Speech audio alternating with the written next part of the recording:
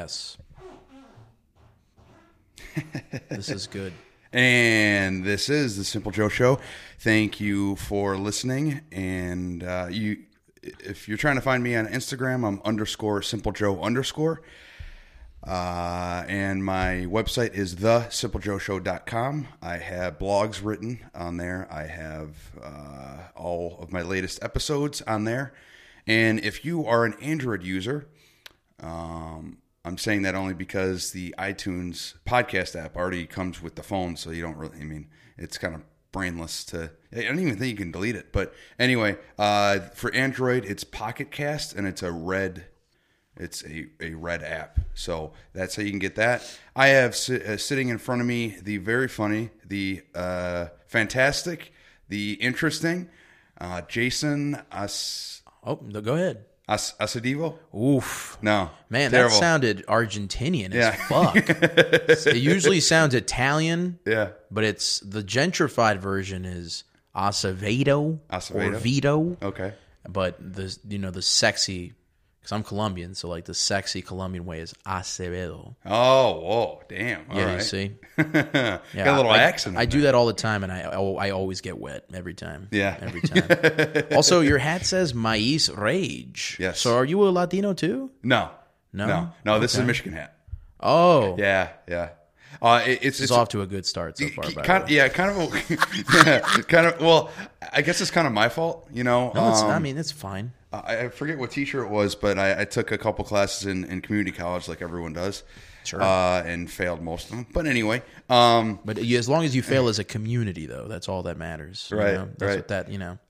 The person there was, or the professor there was trying to say that you shouldn't wear something with writing on it if you're going to talk to someone or if you're going to be on stage. Oh, because yeah. the whole time subliminally, they're going to try to figure out what the word is. Yeah, I do that for sure.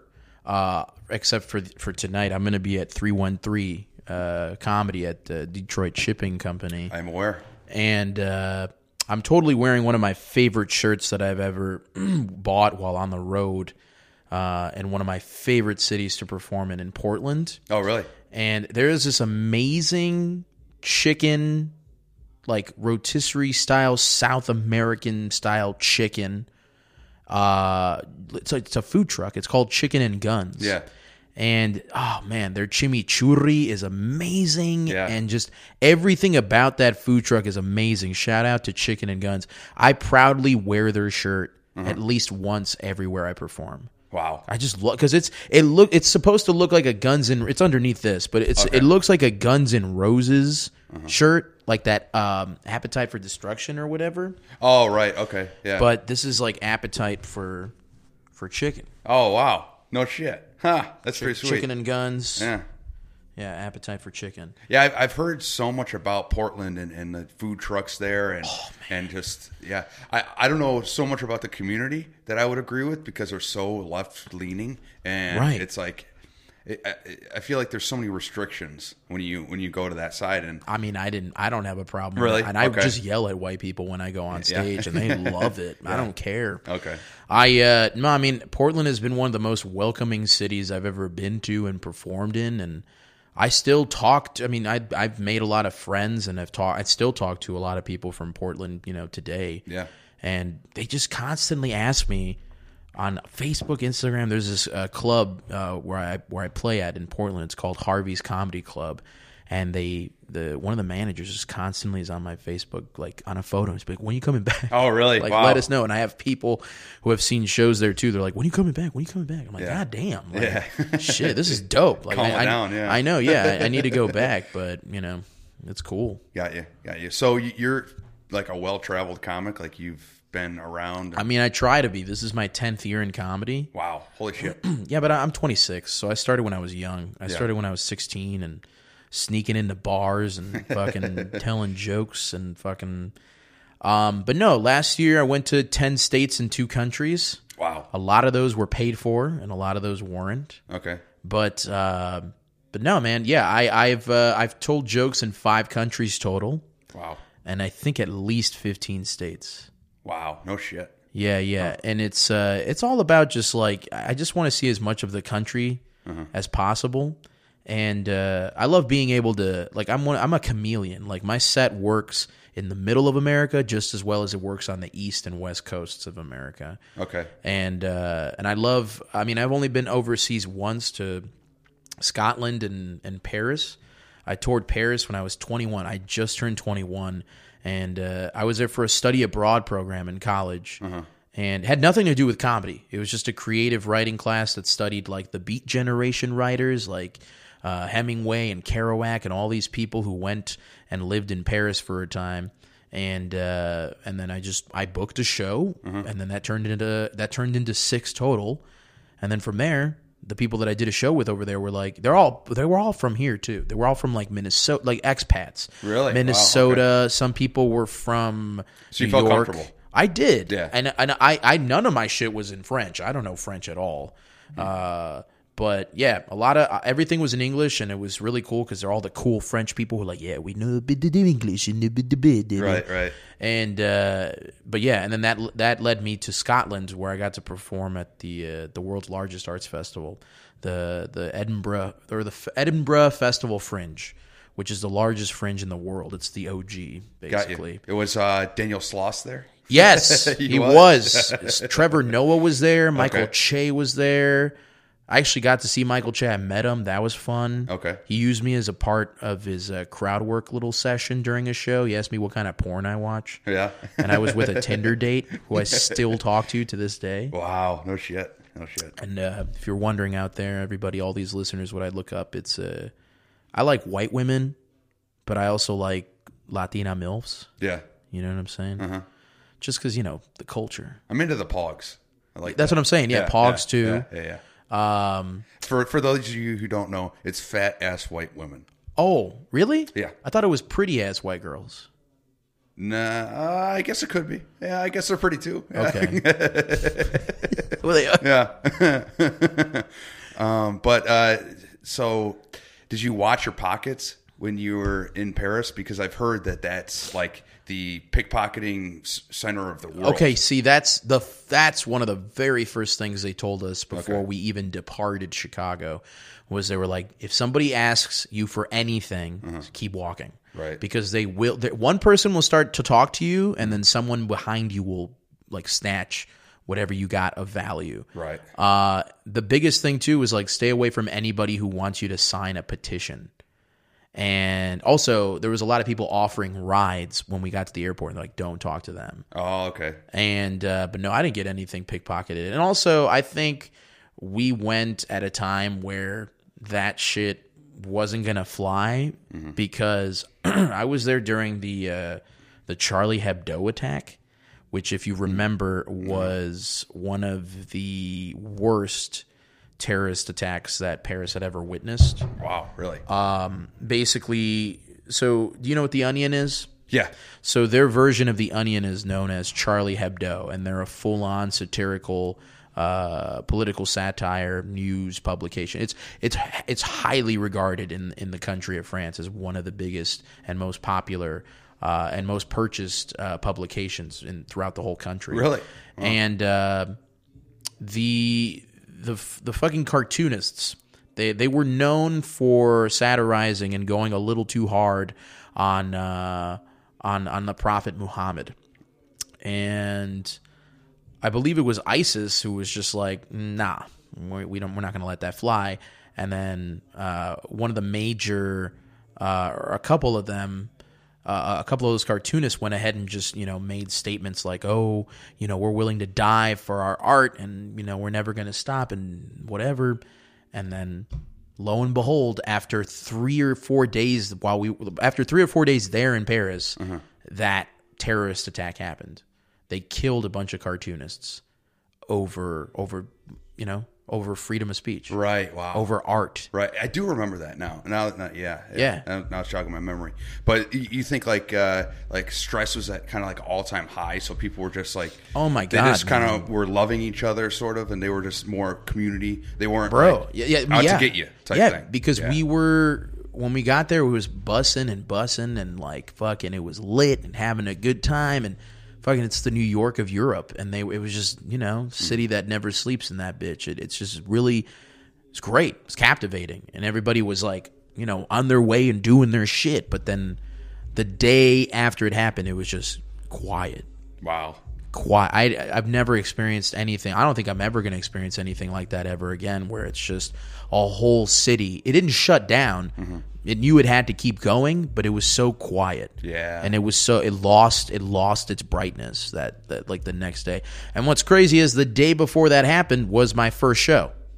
Wow. So every show after that was after the attack. So it was crazy because one of the shows I headlined, and I still have the recording, and I listen to it from time to time. Just like I couldn't. It's just so surreal to just know that I was there when all that happened. And it's like a 9/11 thing. I swear to God, that's what we were saying. It was like theirs, right? But I mean, yeah. I mean, I'll never forget that set. I basically just ended it with like a sort of like, "Hey, we're here for you." You know what I'm saying? And I just basically said something. I said, "Fuck fear, we're all here." And you hear someone like chuckle in the background, like, "Huh." Oh, nice. wow. And then I just go, I was going to take my shirt off, but I'm not sure I was like, I don't think I'm going to do that anymore. Everybody just fucking started laughing, and I just took my shirt off, and I was like, this is for you. Wow. It was just so random because I was like, I didn't really know how to end it because everybody was just so, yeah. you know? And then Bert Kreischer got a hold of your footage that you took off your shirt, and then he decided to do it. So he got the whole idea from you, and thankfully you did it. No, he doesn't have my nipples though. He doesn't have my nipples. Are you a fan, Bert? I mean, not really. Really? I mean, I love it. I can't get enough. I'm friends with people who are friends with him. Okay. I mean, I don't have any beef. It's not my cup of tea, or I haven't really gotten into it, to be fair. Got you. So I really don't have an opinion. Yeah, I bought his book. I bought the third season of Bert the Conqueror on. Okay. Yeah, and so I watched every episode of that, and before that it was Hurt Bert, and I watched all those. It's like just his whole catalog is just awesome. He's just such a fun sort of party guy, you know, and that's similar to me. You know, I indulge in the drink a lot, so I'm an eater. That's all I do. Yeah, I think if I drank and I did drugs and I ate, I wouldn't see 30. Yeah, because I don't know self-control. I don't know portion size. What's that? Yeah, I just know that. Do you know Stavros Halkias? No, you don't. Okay, because he's a bigger comic too, and that's what he says. He's like he's like yeah, I don't really do drugs. He smokes a little weed, but doesn't really drink, but eats a lot. Him and Bobby Kelly like text each other back and forth. Like, okay. Here's my disgusting shit I ate today. Right. Like, right. Yeah, no, I mean, I'm happy because I've only eaten one shitty meal while I've been here. Everything else has just been kale and tears. But like, I had 2 Coney dogs. Oh, in Detroit, like the original? Or? I don't know. Okay. It was just near my Airbnb. It was just a 24-hour diner that had Coneys. Okay. Yeah, but people kept telling me go to Lafayette and go here, and I was like, bro, I don't get it. Like, am I going to areas, or is there a specific chain? That's what I was confused about. Well, those two, American and Lafayette, are in like the heart of Detroit, and it's like. And they're just 2 separate restaurants. Yeah, but they're right next to each other, and everyone always has to argue over whose is better. And, so it's like what they got in Philly, where it's Pat's and Gino's right across from each other. Yeah. So it's like it's like a city rivalry type thing. Okay. I honestly I can't really tell the difference between either of them. But why is Detroit so on top of a dog that's famous, like that was made famous in New York? Because they're fucking weird. Everything in Detroit is fucking weird. Bro, this is what I've been saying the whole time. I've been to Austin and I've been to Portland, and I think Detroit is the weirdest. Yeah. And like it's such a chill weird. It like bothers me. I don't know, because I'm high energy and off the walls, and everybody's too fucking chill. I feel like people are trying to hide something, and I don't know what it is. Right. Yeah. And I'm like, just tell me so that there's this weird, like, this vibe can just get away, but. I don't know. It's like there's like a game, and everybody's in on it except for like me and the friends I brought from Chicago. Right. I'm just like, what's going on? Just tell us. So check this out, right? Chicago has deep dish pizza. Yes. And New York has thin crust. Yeah. That's what they're known for. Sure. Detroit is known for sort of like a middle. It's like in between the two. Is it? Kind of. Yeah. Because Well, I feel like people are telling me that Detroit style pizza is bullshit. That does not exist. no. Unless you okay. I would strongly disagree Sure. because Buddy's has been here since the 50s, and So is it thick? no, it's right in the middle. So Okay. it's maybe an inch or inch and a half. So you can pick it up and eat it, but it's still a big, thick slice. Okay. But it's not like the knife and fork of Deep dish, Chicago. yeah. So geographically, it makes sense too. Think about that. So Chicago's thick, and then like on the map, and then Detroit is middle. Okay. And then New York all the way at the end is the thin. How weird is that? Okay. Yeah. Hell yeah. I had quinoa for breakfast, so you're just making me really hungry Yeah. right now. This fucking sucks. Got you. I went to Haney's Diner. Not. Yeah, it's okay. Familiar. Yeah. Let's just Yeah, I'm edit, not let's sure. just edit Yeah. that out. And, Just completely. We'll never mention that again. So you said that you've been a comic for a decade. And how many podcasts have you done? Oh man, I've lost count. I've done a couple in LA. I've done a couple in what was that? North Carolina, Memphis. I've lost count because anytime I do a festival or something, there's always people doing podcasts, and I just get invited. But one of my favorites was in LA. I got to do one with Red Band. Oh yeah, Red Band, yeah. the guy, the man that I opened for, my boy in Portland. I opened for him. He brought me out to LA. George Perez. Oh yeah, he had me on his podcast, George Perez Stories. Okay. That's like my comedy uncle. So shout out to George. Yeah, that dude really looks out, man. Looks out for his boy, and I really appreciate him. But yeah, I got to be on a fucking podcast with Red Band, George Perez, Sam Tripoli. Wow. And Steve Rannazzisi walked in for a bit and then just walked out because we were on the same show. Okay. But everybody's so dope. Like on that podcast, it's on YouTube, and I never talk about it because, like, I don't know. I'm like the Kanye West of comedy. Like, I'll flex when I want to, but I feel like lately I've been like doing yoga and like meditation, and I'm like, I just want the best for everyone. Right. So I'm just like, my pettiness level has been lowering this year, and I don't like it. Like I just want to be a little petty, but then I'm like, I just lost my health care, and I don't need to be like, like I got off my parents' health care finally. Okay, got you. Yeah, turned 26, and so I'm just like, I just need to chill out. Yeah, I need to. Nobody can see my hand movements right now, but I'm like, I'm one with the world, and just like I'm just I'm flowing with the waves. Do visual comedy. That's what the podcast listeners need. They need visual comedy. No. Oh yeah, well they need direction. I'm moving my hands right now in a wave formation right now, and but yeah, I don't know. I've been real chill. Yeah. Even before I got to Detroit, I've been real chill, and I've been very, I know I'm a positive person, but like, I feel like I can give in to negative energy very easily. So I feel like I'm giving away, or I'm getting rid of the notion that in order to uplift yourself, you have to bring others down. Mm-hmm. And I feel like I see that a lot.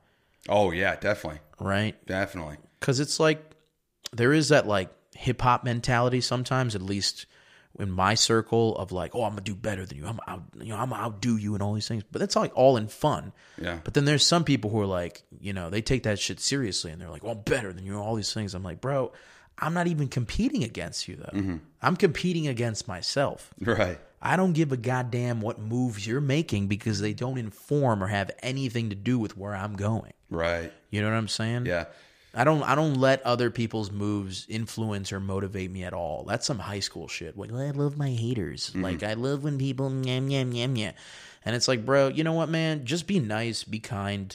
Just put your goddamn head down and work. It's hard to sustain that, though. But that's discipline, though. Yeah. That's self-discipline. It is. You need to be able to focus on your work and not about what's going on around you. Mm-hmm. You should still focus on the work, but you should also worry about, you should care about how others perceive you when you're in this, fucking wacky workplace. Right. Because you don't want to be someone that no one wants to be around, You want to... Especially in comedy. Right. Yeah. Right. Yeah. You don't want to just be nice. I think I like talking to newer comics because they still have that hope. Oh, yeah. Right. So I'm just like, every time I talk to a new comic, man, like I've had new comics recently, like for example, like I was just doing this show one time and this one dude came up to me and was like, man, I've been doing comedy for a year and, I remember you talked to me at a mic one time and I just want to let you know I'm still here and like, I appreciate you talking. And I'm over here like, man, dude, What does he want out of you? Like, it's not that. I just told him straight up, man. I was like, look, create your own opportunities, validate yourself. Because I feel like a lot of the reason why people do anything creative is because they want to be validated by others. Mm-hmm. And it's so much easier to validate yourself. Yeah. And just accept and understand, or at least trust that who you are now can change 5 years from now. Right. So be open to growing. I think a lot of people are so comfortable when they're like 3-4 years in and they're like, well, that's it, I'm done. I'm at a place. No, it's never done. Yeah. The process is never done. Right. You should never feel like you're done. Even with jokes are never done. You are never done evolving. If you want to be the same comic forever, right, that shit is boring. Like you're talking again to a Kanye West fan.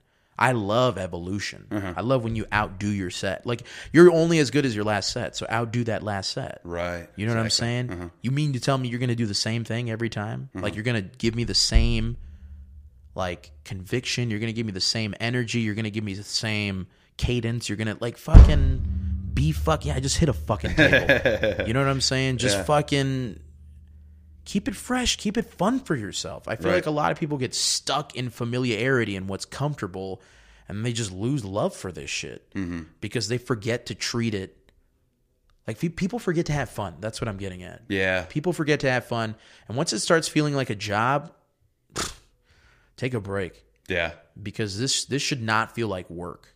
This should feel like something. You don't have to do this. You want to do. It should kind of just flow through. Right. Yeah. My normal thing is when I get to a bar, usually for an open mic. I'm rarely ever performing at a comedy club, but I usually like to talk to people to try to get like the flow of my words and just to like get things going, and then it's easier to just transfer that onto the stage. I feel like if you were just to go without saying anything, like you just came from the movies, and you hadn't said a word, you went right on the stage, that'd probably be a terrible set because you're just, for me at least, because you're not exercising that. Well, you're internalizing shit. You're not verbalizing anything. Expressing. You're not expressing yourself. So you have to warm up. Right. You just go up there cold, it's going to be cold. Yeah, exactly. Like you have to have some sort of pre-show ritual or something that gets, listen to a song that gets you in the mood to do your thing. I listened to Slayer last time, last Monday, and it just got me amped up, and I'm like, hell, like Rain and Blood. I'm like, fuck yeah, let's do this. And then I got up there and, did my thing. But I do a combination of jazz and Kanye and like just hip hop. Okay. I love listening to Charlie Parker, Tiny's Tempo before Charlie Parker, huh? That song Tiny's Tempo before I do a set. Okay. And then Diamonds from Sierra Leone, Kanye West. Okay. Not the remix with Jay-Z, the bonus track. Got you. And some songs that those are some songs that pump me up. Are you a big hip hop fan? I'm guessing. I am. Okay. Yeah, all right. Yeah. Got you. I like to eat before I go up. A lot of people don't like to eat before they go up. Yeah. Especially if you're doing a longer set, but I still treat it like I'm an athlete. Like, because I used to play baseball, basketball, football, and soccer when I was a kid. Damn, that's a lot. Yeah. It's a lot on your plate. Yeah, but now I look like I ate a whole little league team. Right, yeah. Really shitty. But like, but no, yeah, I don't know. It's that mentality still of like eat before the game. Mm-hmm. So eat before you go up and play. Exactly. Yeah. So you got to carb load, Yeah, Right. you got to get that energy going. Right. Rogan sometimes talks on his podcast about you shouldn't eat before you get on. He says the exact opposite, that you shouldn't, because your body's trying to digest something and then taking away from what you could be thinking. But guess what, Joe? I'm a fucking open micer. I need to fucking eat. Sure. Like, I do these open mics right after work. Yeah, we got no time for starving artists. Yeah, we can't do that shit. But also, like, if you eat good, that's what I'm trying to change too. Is like eating well. Mm-hmm. Like, I need good food and food for thought. Yeah. So I think if I drink a green smoothie before I go up, I'm good. Yeah. Clean thoughts. Yeah, I agree. And what I've recently been doing is no carbs after 4. Right. No bread. Nothing. Well, just like I'm never gonna do that. I'll eat straight up chicken or an avocado or just something hearty. Okay. And I've lost 12 pounds so far. So, shit. But I've been going to the gym a lot. Like last week, I think I ran 15 miles.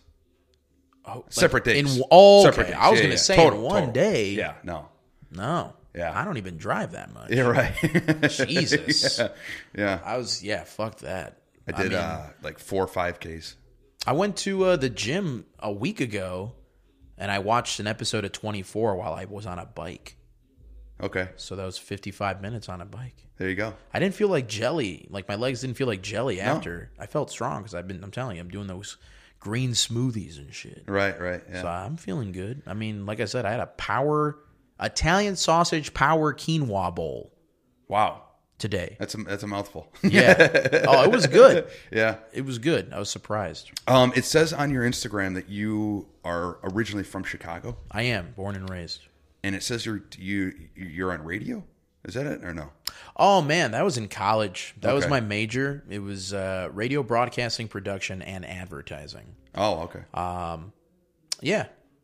So were you learning like all the buttons and like the volume and like the how to levels? control the board, transitions. I was on air, won an award, whoop whoop, for we were one of the first talk shows to win an award in a long time, I guess. It was a participation award, so I mean, everyone gets it. It was a political satire talk show, and it was it was a good time. So are you still involved in is politics one of your interests or no? It is, but I mean, after 2016, I'm just like, I still remember covering the election, and we thought Jeb Bush was the front runner on the Republican side, and then when we found out he was the first one to drop out, we're like, oh shit. Then the most realistic option from that year, at least for my producer and I mean, we had differing views, but we both agreed on Kasich, and then just he dropped out, and then everything else fucking right. So now I'm just like, my head hurts. Yeah. Well, it's so different now. Everyone's all the politicians are on Twitter, and everyone it's so freedom of information, and people go crazy about stuff. And you got CNN. Every time that they report on Trump, they always say Trump did this. Right. Every time. Right. And they always try to blow up a story bigger than what it is. Right. This whole coronavirus thing. It's like, how it's just mass hysteria sells. Yeah. Mass hysteria, death, and division. And it's like, there are so many things that we could be reporting on that people choose not to because those things don't sell. Right. If it bleeds, it leads. And it's like, man, at the end of the day, I don't think any goddamn American gave a goddamn shit about the impeachment process or the impeachment hearings. People still will always care about the same fucking things in this country. Mm-hmm. Why is healthcare so expensive? Taxes. Why am I working 2 jobs to barely support my children? Right. The minimum wage is not a living wage. Yeah. I don't know. There's too much. I was considering a congressional run last year. Yeah. Be in the House, but I realized I don't want to spend years trying to convince a bunch of old white guys that we should have congressional term limits. Mm-hmm. Not, we should get dirty money out of fucking dark money out of politics, but I don't feel like anybody's going to want to hear it. So were you going for that? Is that city? Is that state? Is that? I would have loved to have probably started in my state. Okay. But I mean, even that was like, took us like, what, 2 years or year and a half to pass a budget. Mm-hmm. It's the same thing. Yeah. It's just like, I mean, I was inspired by AOC, to be honest. I don't agree with her on everything. AOC. Alexandria Ocasio-Cortez. Oh, okay. She's one of the freshman members of Congress, and from the Bronx. And just a lot of these freshman women in Congress were really inspiring because a lot of them were just like, we had no interest in politics. We were just they were just like, we need to do something. Mm-hmm. And just that was inspiring. And just, realizing that this government is for us. They work for us. Right. But that's not how it feels right now. Yeah, a quote came to me that it's Hunter S. Thompson said that if you want to change something, change it in your city. Get involved in your city politics first, and then move on to the bigger and better things. Everyone wants to go to like the national level. Yeah, exactly. Get the experience. Yeah, and in those things you can actually change. Like you can bring things to a city.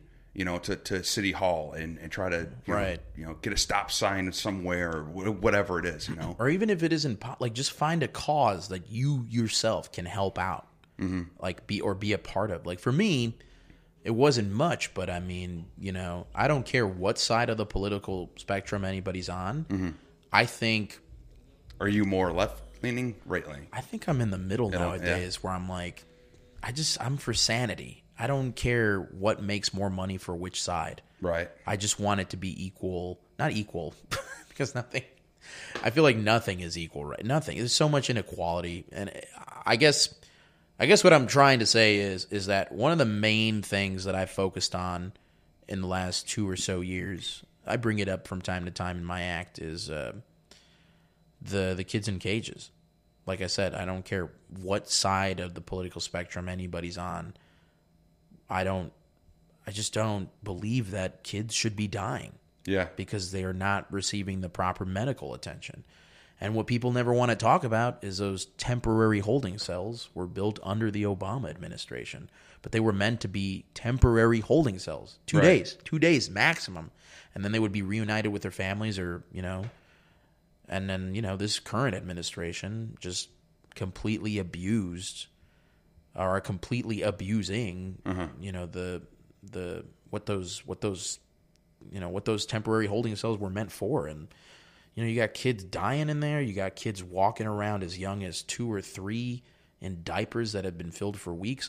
Lord knows what the fuck those young women have had to go through. Right. I mean, it's just so sad to think about because I'm an uncle. I have 2 nephews, 3 and 7 months now. Is that, are you talking like Guantanamo Bay or? No, I'm talking the border. Okay. Got you. Yeah, I'm talking the border, man. So this is happening here?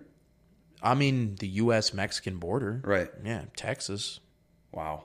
And it's just like, I just don't get how a lot of this country is always towards, pro-life this and pro-life that. But then when there is life, you don't do anything to take care of it or help it out. And it's the same thing in the South where it's like you're a statistic. If you have people in masses, you're a statistic. Right. They don't really care about they care about the one person. But they don't care about the whole. Right. They just want to control you. And that's like I said, like I try to do my part. During Hispanic Heritage Month, which is September, October. For a month, I was just any special that I sold in the clubs or anywhere I went to perform, half the proceeds would go to Raíces, which is the Refugee and Immigrant Education and Legal Service not-for-profit.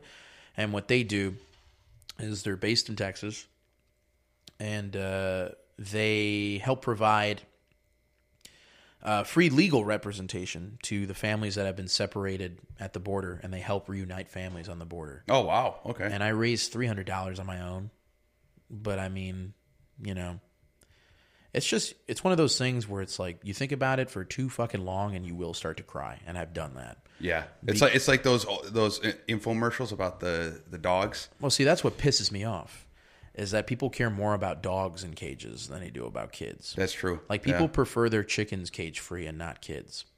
Yeah. I And never even thought about that. I talk about Yeah, that shit that's weird. all the time. Yeah. I'm like, let's put white people in cages and call it an escape room. Maybe that would bring awareness Yeah, exactly. to what's going on the border. But, at the end of the day, man, and that's just one thing that upsets me. There's people out here in the States who can't afford health care. They have to make decisions based off.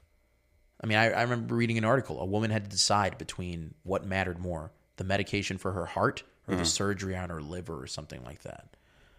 And it's just, what the fuck? Yeah. Why Yeah. do we have to? Why is our healthcare plans based off of? it's the organs. It's Yeah. like, which organs more important to you right now? And it's just like, I don't know, man. I don't get it. I just don't get it. And I hate. I'm 26, and like, I can't even imagine 20 years from now. I want to have a family one day. Right.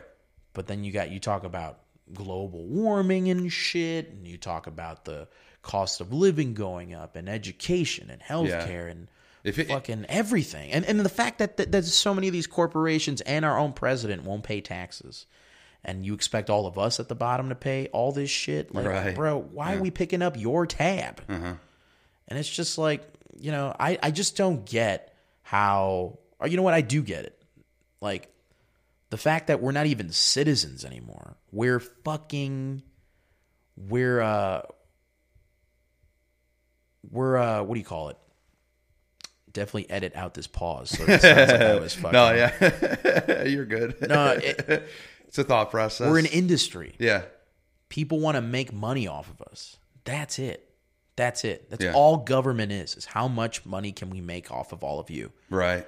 Because a lot of these countries around the world, yes, their taxes might be higher, but a lot of these people are happier to be part of the society that they're living in, wherever they may be. That's not the United States. Well, they should fix the debt. That's the thing. Fix the debt. Switzerland is one of the what is it? The highest. What are they, the happiest? Highest in income. Oh, like okay. they are the richest country in the world. Yeah. And mainly because they don't have any debt. Right. And the whole society there, very happy. Yeah. Very happy. So it always seems like if it's true money, not like ours, because whatever the net worth of the United States is, you got to subtract that by the debt. And then that's what the actual number is. Right. Over there, they actually have money. They can spend it whenever they want. And everyone's happier. It always seems like whenever you see a lot of money, you tend to see happiness follow. It doesn't mean that money makes you happy. It's just that you have that idea, I'm okay. Like stability makes you happy. Yeah, exactly. Not having to worry about the worry. Yeah, it's you get rid of the worry. People, we're in one of the richest countries in the world. Why are people still homeless? Yeah, exactly. You know what I'm saying? Like, a lot of these things make no sense to me. Jeff Bezos is worth $100-something billion. I have a weird conspiracy on that. Really? Yeah, I think his wife was in on it. I think she was like... What do you mean she's in on it? She's half of... she's got half of what he's in No, I get that. I'm saying I think she was like trying to set it up for all these years. She's like, one day, I'm gonna rip that rug right under his feet, and he's not gonna know what the fuck hit him. Sure. And that's basically... I mean, we all know the end result. She's a billionaire now. She's a prime member for life. Yeah, right. yeah. If you're Jeff Bezos, do you get free Prime, or do you still have to pay for that? Yeah, man, dude. But he's got like an Amazon like TV, like big computer that just like does the streaming super fast or something. And some of their I forgot what it's like. Their Amazon tech department or some shit like that was helping with technology on the border too, with the kids in cages and shit. That wasn't cool to find out. Well, what I thought was weird is that Bezos gave Australia, it was something like $850,000 for the fires and all that stuff. Oh shit! To help out, but here everyone was looking at it like $850,000. Why would you do that? But in Australian money, oh, that's a lot of money. It was $1 million. Right. So he wanted to give $1 million. Right. But here it didn't translate to 1 million. Right. So everyone was all confused. But Well, it's metrics. Yeah, right. Yeah. I've always wanted to go there. I feel like the hottest women are there. I've met. Oh man, you follow Jem Wolfe? Jem Wolfe? No. Well, no. you're welcome. Yeah. My Instagram is littered with fucking Instagram models and Jen Selter and Summer Rae. I'm trying to work on a joke right now that all I can think about is when they take a shit. When hot Instagram models take a shit, because it's like, okay, it brings them down to my level, and they become human. They're not just like this entity that's like hot. I always had a joke that I wanted to try it. I don't know. It never really worked, but I mean, I feel like I can make it work now, just because, like, I don't know. This was maybe when I was 6 years in, where I was like, I was always curious about how Stevie Wonder got his name. So I just thought that one day he took a shit, or I mean, like every other day, or every day. He just went in to take a shit during a rehearsal or something, and someone went to the door, and they were about to go in the bathroom. Like, okay, who's in there? And he's like, oh, it's me, Steve. And they were like, Steve, the blind guy who plays the piano? So then he just walks away, and he's like, how does he know when he's done wiping? So right. Yeah. I wonder when he's done. Like, how does he know? Yeah. So that's how he got his name, Stevie Wonder. Yeah. You wonder if you wonder. You wonder. That's it just smells the whole time. That is true. You would never. I mean, I guess you could smell it, maybe, but you could. I don't know. That's a good question. Maybe it's not even a joke. It's just philosophy. Yeah, maybe he has bidets at home at his house. I don't know. Sure. Yeah, maybe that. Fuck helps. yeah. Yeah. He's fucking mega rich anyway. So. Oh yeah. He was a star at such a young age too. If you look at that, I think he was like fucking 13 or something. Something crazy. And ever since, like, his discography starts in 1962. Jesus. That's when his first album was. How fucking crazy is that? I mean, it's nearly 60 years ago. Christ. Yeah. And just a beautiful voice that came out. Let me blow your mind with this one equation. Because I don't like math, but I'll give you this one equation. Okay. So wrapping it around back to politics. Mm-hmm. If money is the root of all evil, then what's evil spelled backwards? Live. Yeah. That's what the government doesn't want us to do. Oh, wow. There you go. They just want to make more money off the next generation. That's true. Yeah. I mean, why do politicians... I still don't understand how politicians can get away with having bonuses at the end of the year. It's like, you are already getting paid 6 digits, and you want more? What the fuck? Some 7 digits. And also, a lot of people in Congress, if they actually did give a shit about money, or even, I don't even think they care about passing that money or that fortune along to the rest of their families, because if they did, they would be doing something about the environment. Because, you can have all this money, man, but money regenerates, but time doesn't. Right. So that's why I get pissed off when people are like, oh, I'm wasting time or I'm spending time. I'm like, man, bitch, it's not even yours. Like, this is all borrowed. Yeah. So it's like... And you think about what your kids would inherit from you that isn't monetary value. Right. Like your tendencies, your depression, your anxiety. You don't think that a kid learns your values, that is from you? If you value money over everything, it's just not... Like, sure, you can get by, but do you even like yourself? Yeah, right. Well, that's what I love about comedy, and I forget who I was talking to, but I was saying that's the cool thing about this art, or any art in general, is that you can strip away all of our clothes. You can take away all of our houses, all of our cars. You can take away everything, but I still have my jokes. I still have everything up here. Dion and Cole. It's all Dion right Cole there. told me that. He was like, it doesn't matter what this industry does to you. They will never be able to take away your pen. Right. Never. Yeah. So it's just like... And that's addicting. I mean, that's just... I mean, That doesn't get you on stage. I mean, I don't know. For me, it's just like... I think I'm at this point where it's selfish sometimes, where it's like, I'm not even doing it for you guys. I'm doing it for me. Right, yeah. But, doing a Kevin Hart. I was watching some of his series on Netflix. Oh, don't fuck this up. It's low-key one of the biggest dick moves he's ever done, I think. What? Yeah, because I don't really like him, but I really enjoyed that. Really? That it was all about like doc series. How he works so hard, and he's here and there and does it.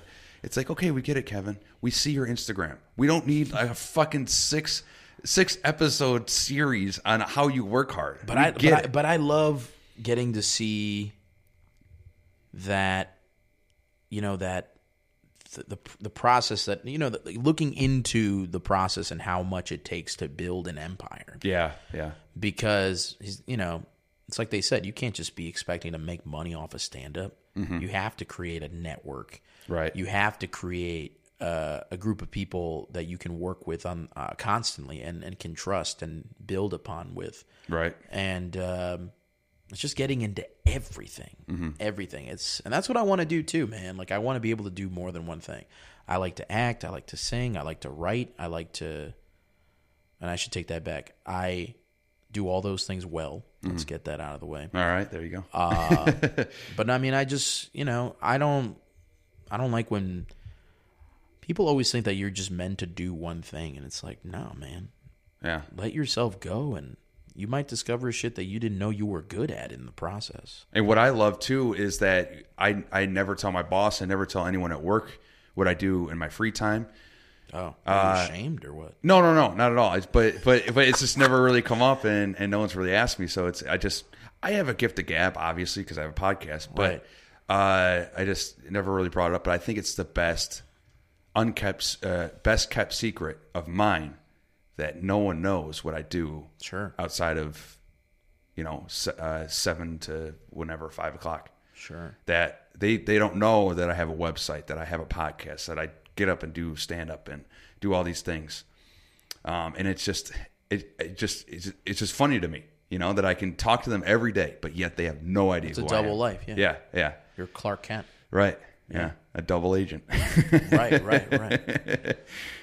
I mean, everybody knows I don't really keep it hidden anymore. Yeah. I think I flaunted it more when I was doing open mics. Yeah. And now I'm just like, if you go to a show, I don't care. Yeah, right. Yeah. Because some of my friends are just like, we already know you. Like, why would we pay $10 when we can just hang out? And I'm like, right. Oh, well, that totally diminishes the point of my art, asshole. Yeah, right. I'm trying to be funny in that context. In this context, we're just shooting the shit, hanging out, chilling. Like, come see what I wrote. Right. Like, and I feel like it's one of the many arts that's just like thrown off to the wayside. And it's like, oh, you just go up there and tell jokes, and that's all you do. And it's like a lot more to it than just going up there and cracking jokes. Yeah. And it's just a weird balance, because the other arts, you have like sculpting and painting and all that, and I feel like those are regarded as like they're revered. Premier. Yeah. I mean, there's nothing like this, because the only way you get better, or the only way it's going to get better, is we feed off that immediate reaction. Mm-hmm. Sculptors and painters have to go into the lab and just, when it's done, and then you put it out into the world. Right. We put it out into the world, and then you get a reaction immediately. Yeah. So it's raw. So it's never.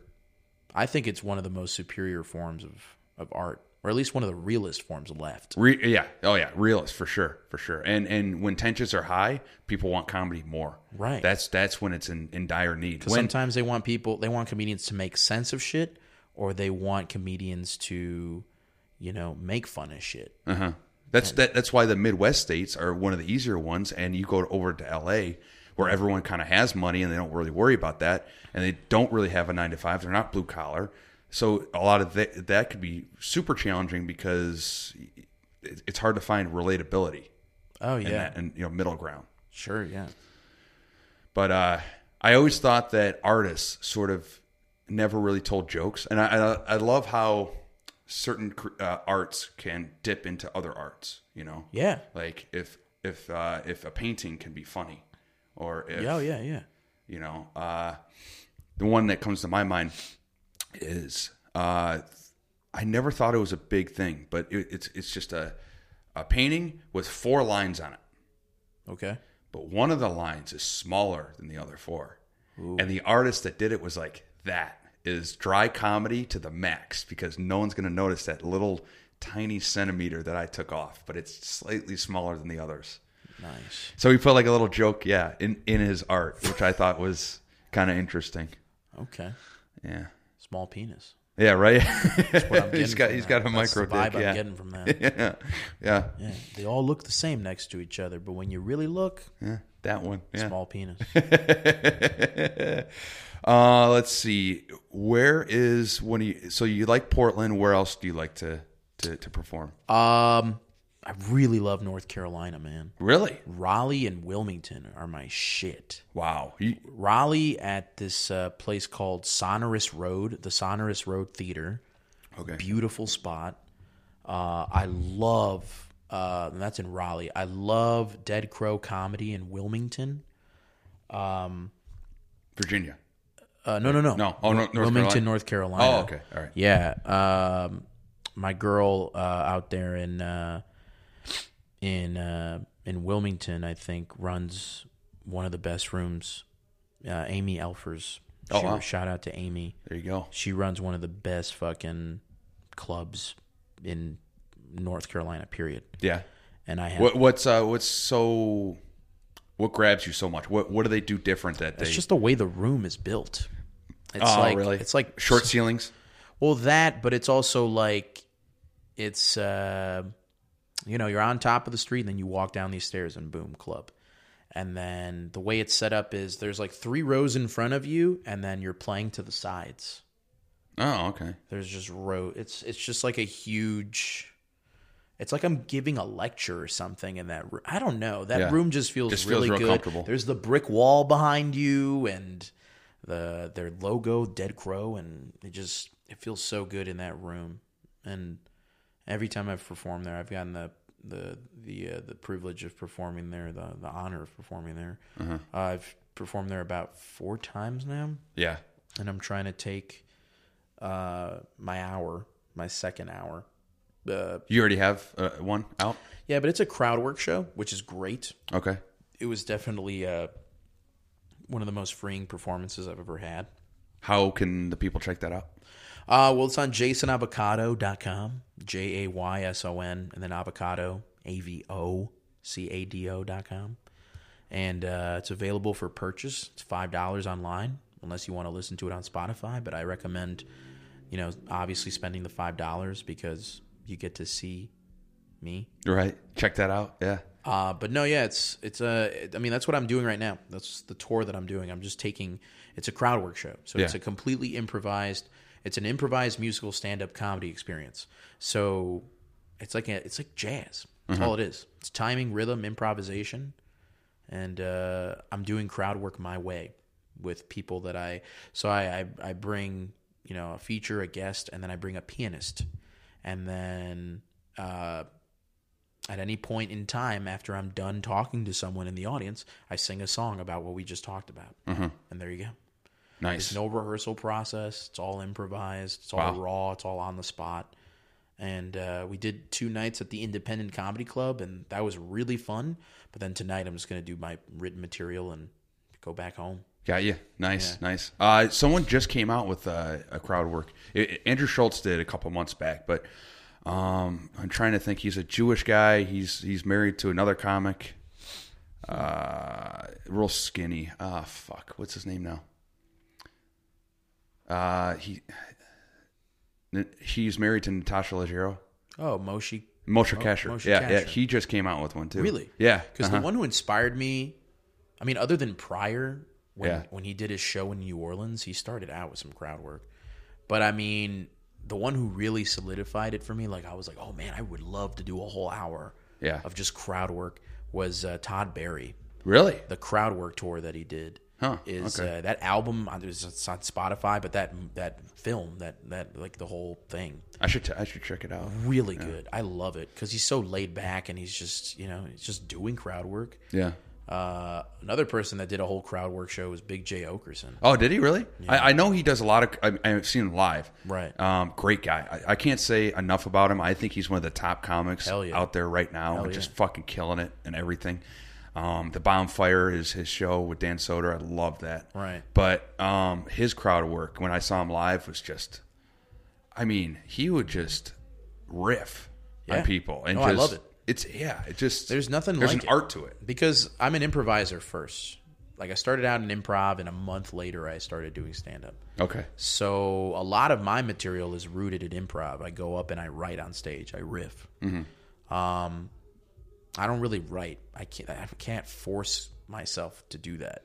Yeah. I can't force out funny like that. Right. I can't just sit down and write. I just write an idea down on my phone, and then I go up at a mic or a show, and then I just do it. Yeah. It just comes out naturally too. It feels right because it's like it's raw, and then I'd rather it come out and be shit, and then just sculpt it and mold it as I go along. Right. You know, just stop. I don't. I'm trying not to analyze on stage, and analyze after.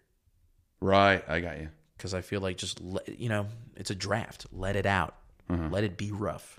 Exactly. Let it be rough because you could find diamonds in coal or whatever the fuck it is. If it's a mic, if it's an open mic, if it's a paid show that people are like there to see you, even if it's a show, man. Really, I do material that I know that works at the top and in the middle. Once I've earned their trust, right? I sneak in a new bit or two, and then I move on. So you do a good sandwich. You put good shit good. Exactly. Oh, yeah. If the shit can't get them, then you're going to follow it up with some good. Oh, yeah. I'll win them back either way. Yeah. There's no doubt there for sure. Yeah. I usually just think about stuff in my head, and I try to think. Because when I first started, I got the notebook, how everyone does that, and they start writing and all that. I mean, it got the ball rolling, and it was good exercise, and I probably should still do it. But now it's just I have the ideas in my head, and I just kind of go through, different taglines. Well, categorize everything too, Right. Like this is relationship stuff. This is life stuff. This is when I was growing up, childhood. This was this. So then that way you can have everything organized. Because I know that when we all start, we feel like we have so much to say, and we do. But it's just how you're going to say it and what you're going to say. Yeah. Because there's just so many fucking thoughts going on up there. So it's like sometimes you're like, yeah, I'm going to do this when I go on stage. And then when you go on stage, it just goes in a completely different direction. And then motherfuckers forget to record their shit. And they're like, I'm going to hope to do it again the same way I did it today. I'm like, no, bro. Yeah. It's discipline. You got to record everything, no matter how painful it is. Because, it is hard to listen to yourself after a set, especially if it was a bad set.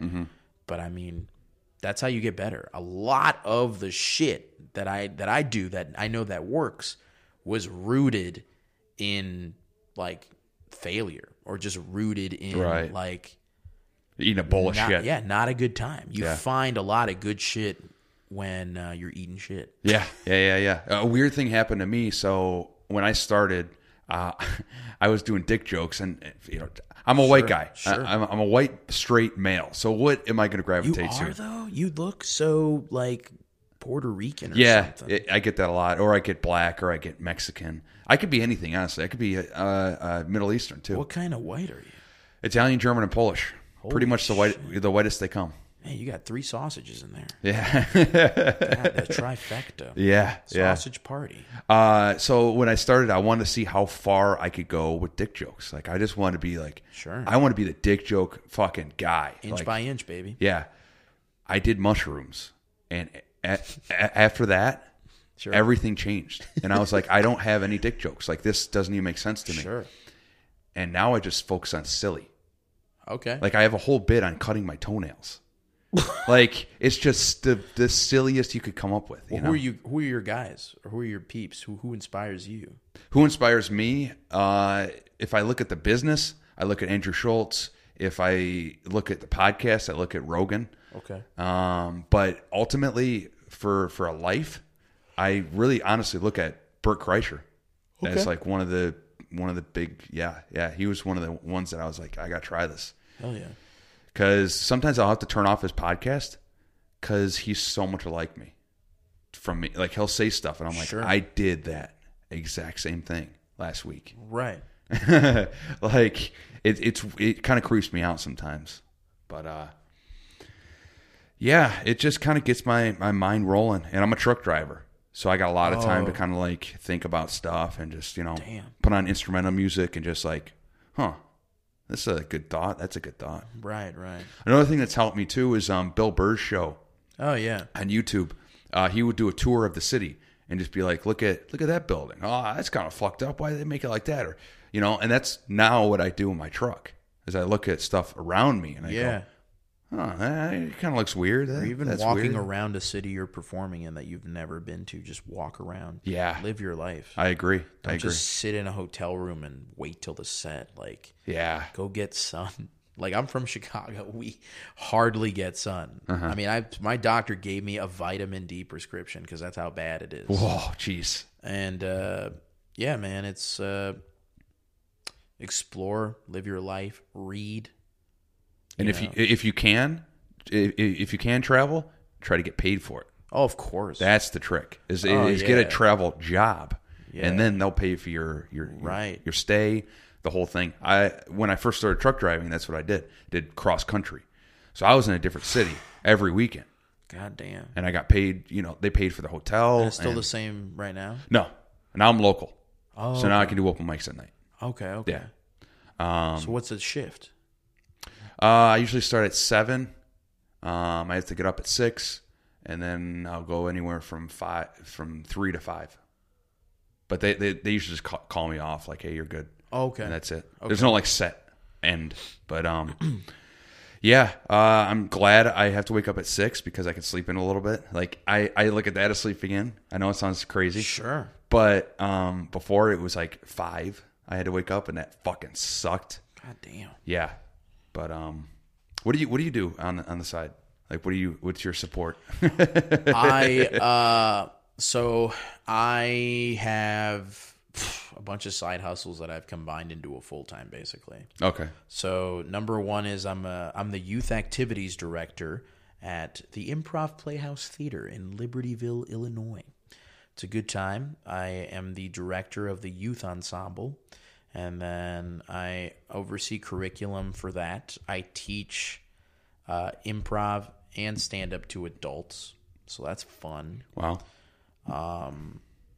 And then let's see. Teaching stand-up. That's like taking candy from a baby. Oh, man, it's I just teach writing exercises, man. That's all I do.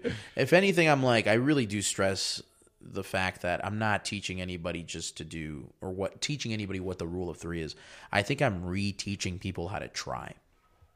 So like, I want you to take my class and I don't want you to give up anymore. Right. Giving up should be way harder than trying. That's what I believe. I agree. Yeah, that makes sense. So I'm like, man, I don't care how old you are. You're going to get up there and you're going to make 5-year-old you proud. You know what I'm saying? Right. So motherfuckers like, you should be a motivational speaker. And I'm like, meh. Leave that to Gary Vee. Leave that to Tony Robbins. His big ass head can do it, you know. But I do love teaching, man. Teaching, it really does keep my process fresh. Yeah. And it keeps me happy because I love seeing other people try and succeed. Right. And over exceed their own expectations of themselves. And I love believing in others for them. And that's the furthest form of learning. Right. Is teaching. Right. Because if you can teach it, then you're a master at it. You just know it. But yeah, that's one job. So I do. Okay. I also do corporate gigs with them. So I've done, I've done workshops for like improv workshops for Fortune 500 companies, and I've also like done stand up for fucking small ass fucking paper printing companies or whatever the fuck in the suburbs of Illinois and even Wisconsin. And then I'm a catering route delivery driver. I deliver catering orders to big companies in downtown Chicago. Oh, wow. And then sometimes I Lyft drive, but not really. Working on getting the substitute teaching license because I teach right now through a not-for-profit called Playmakers Laboratory, where they basically go into Chicago public schools and they teach children...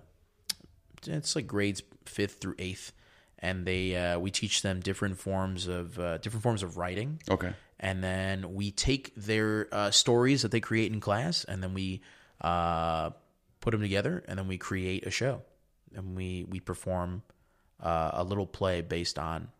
It's basically a sketch show based on everything that they wrote. Got you. And that's a way for me to get into the classrooms, and I love teaching kids. I love kids. Yeah. I don't think I'm ever going to grow up, so I think I'm just a big fucking kid, so that's why I love, because I love listening to kids. That's why they're so brutally honest. That's why I'm a fucking improviser. I'm a better listener, and I feel like kids just want to be listened to. Yeah, that's it. So when you let a kid just go, awesome. And they also listen very well too. Oh yeah. If you say something bad or like they'll bring up something, you're like, oh yeah, I forgot I even said that. What? How Yeah. did you know that? Yeah. I thought you were listening. Exactly. No, they're listening to fucking everything. And you know what's funny? Recently, a student called into the office of the Playmakers Laboratory and was just like, "Hey, is Mr. Avocado coming back? Just wondering." And they recently reached out to me and they're like, "Well, you're going to have to do this," because one kid was like, "Are you going to be there?" Yeah. Wow. So I'm like, yeah, I'm really excited to go back. It's a Dixon Elementary School in the south side of Chicago. Okay. Yeah. Real good school. South side of Chicago. Ooh. Yeah, real good kids. Damn. Oh, it's rough fine. area? That's No? fine. I don't know. Me as an outsider, it's just like, hearing the reports on the news, it's just that's all I can think about. It's just bullets flying everywhere and just like the worst shit. I mean, it's chill. I know, I haven't been shot. Okay.